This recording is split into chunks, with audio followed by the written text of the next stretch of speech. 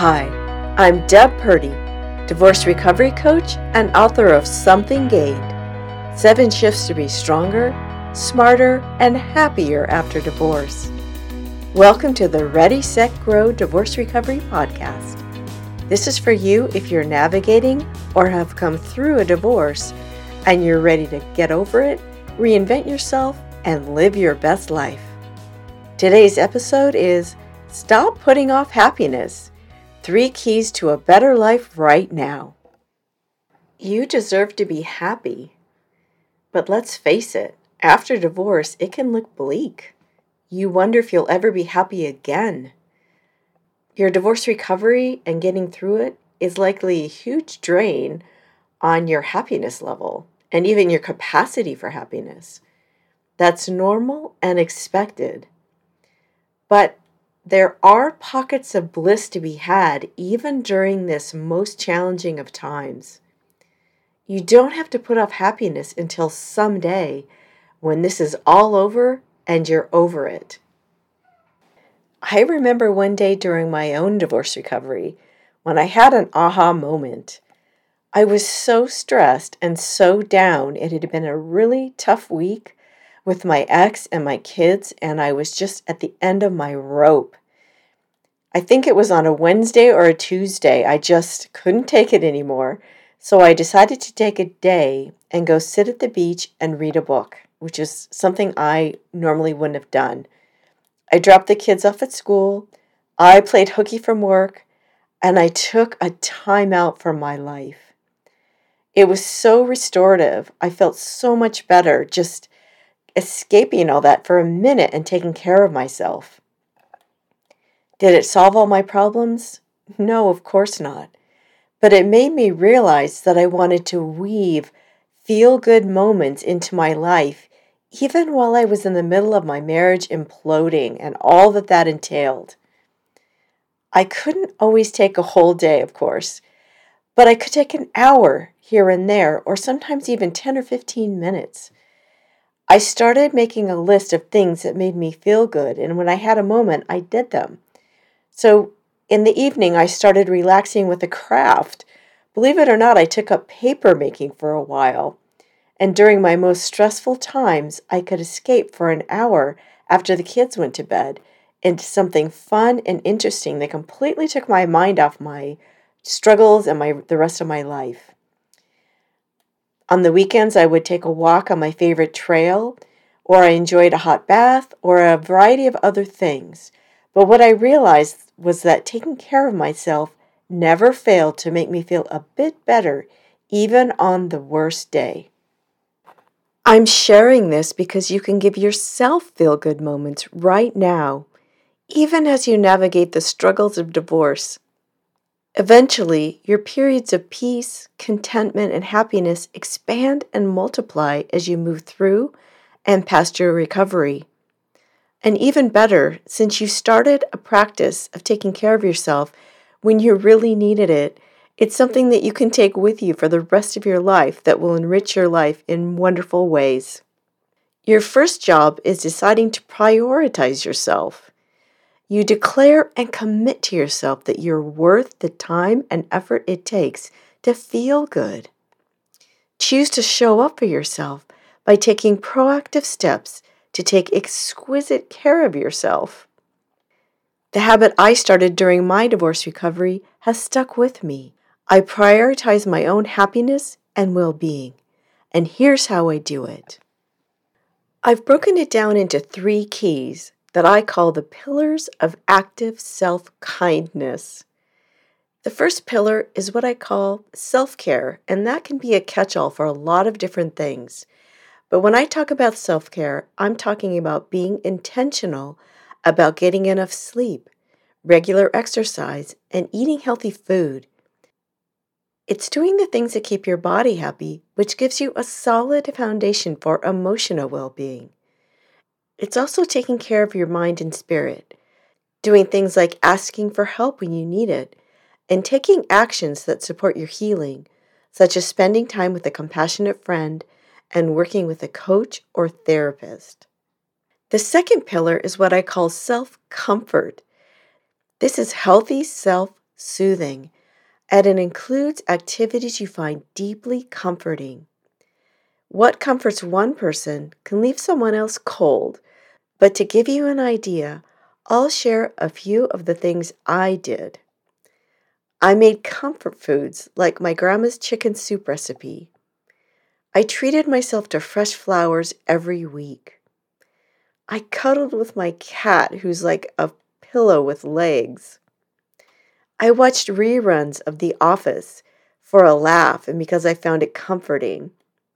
I read old favorite books.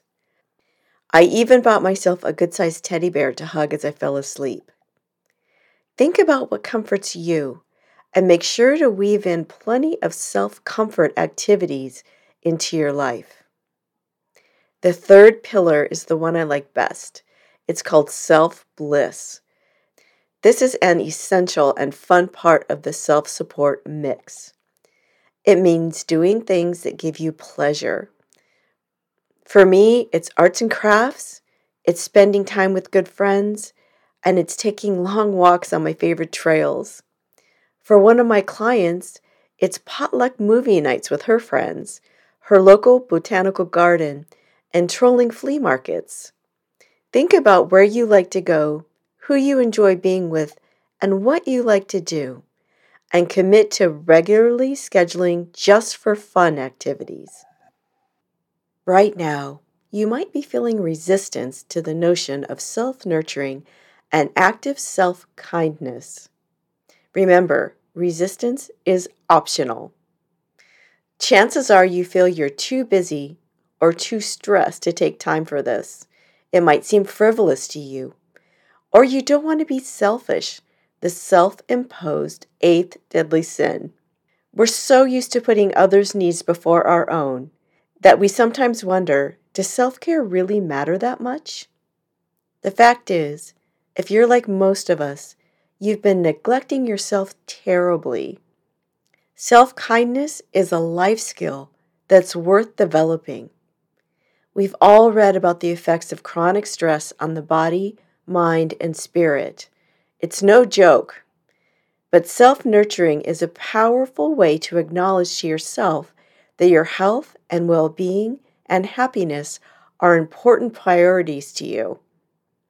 As you look for ways to incorporate self-kindness into your daily life, you're developing a meaningful relationship with yourself.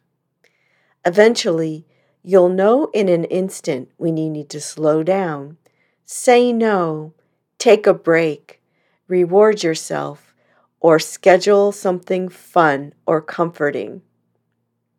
For example, maybe you get home from a long day at work or you've had a tough day in some other way, and you see someone's calling you that's going to want to chat for a while or check in or ask a question or ask for something or whatever they may want.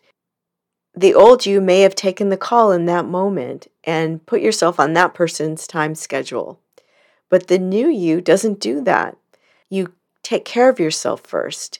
You get a bite to eat. You take a walk. You take a bath. You do whatever it is you do to comfort yourself and to take care of yourself. Then you check inside and make a decision about whether or not you feel like returning that call in that moment or the next day or whatever.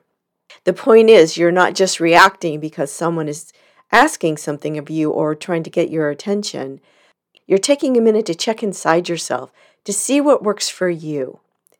This isn't selfish, it's self-preservation. And by doing it, you're demonstrating what it looks like.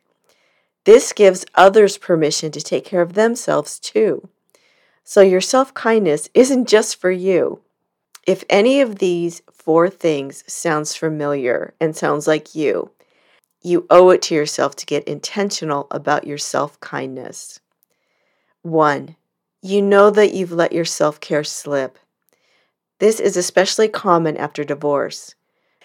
For whatever reason, when we need to take care of ourselves the most, that's when we tend to get caught up in the basic day-to-day survival.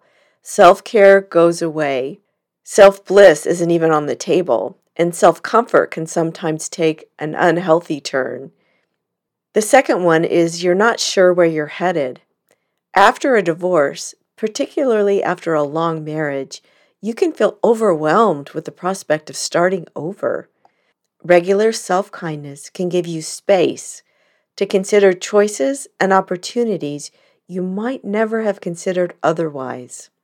3. You've spent far too long trying to please everyone else, and you can't remember the last time you did something just for you. This is a sure sign that you're overdue and that you need to make this part of your regular routine. And 4. You get a little excited about the endless possibilities available to you if you're committed to taking care of yourself. It sounds intriguing. It sounds fun. It opens up something inside of you that feels ready to do this. You're ready to say yes to you, yes to more energy, more contentment, and more happiness, and yes to self-love. If you can relate to even one of these, then self-kindness is your new best friend. To help you out, I created an easy tool to capture your thoughts and ideas for putting exquisite self-care and self-kindness into action. See the link in the show notes for a self-support and kindness PDF. I also want to share that I'm offering a free masterclass called Winning at Divorce Recovery: 3 Keys to Go from Heartbreak to Acceptance to Thriving. I'm so excited to share this with you because it's helped a lot of people and it's absolutely free. When you win at divorce recovery, you gain in self-awareness, you gain in self-compassion, and you set yourself up to create a better life after divorce. If that sounds good to you, I included a link to register for the class in the show notes. Well, that's it for today. I wish you all the best, and I'm sending you lots of love as you navigate your divorce recovery, and I'm giving you permission to be kind and nurturing to yourself.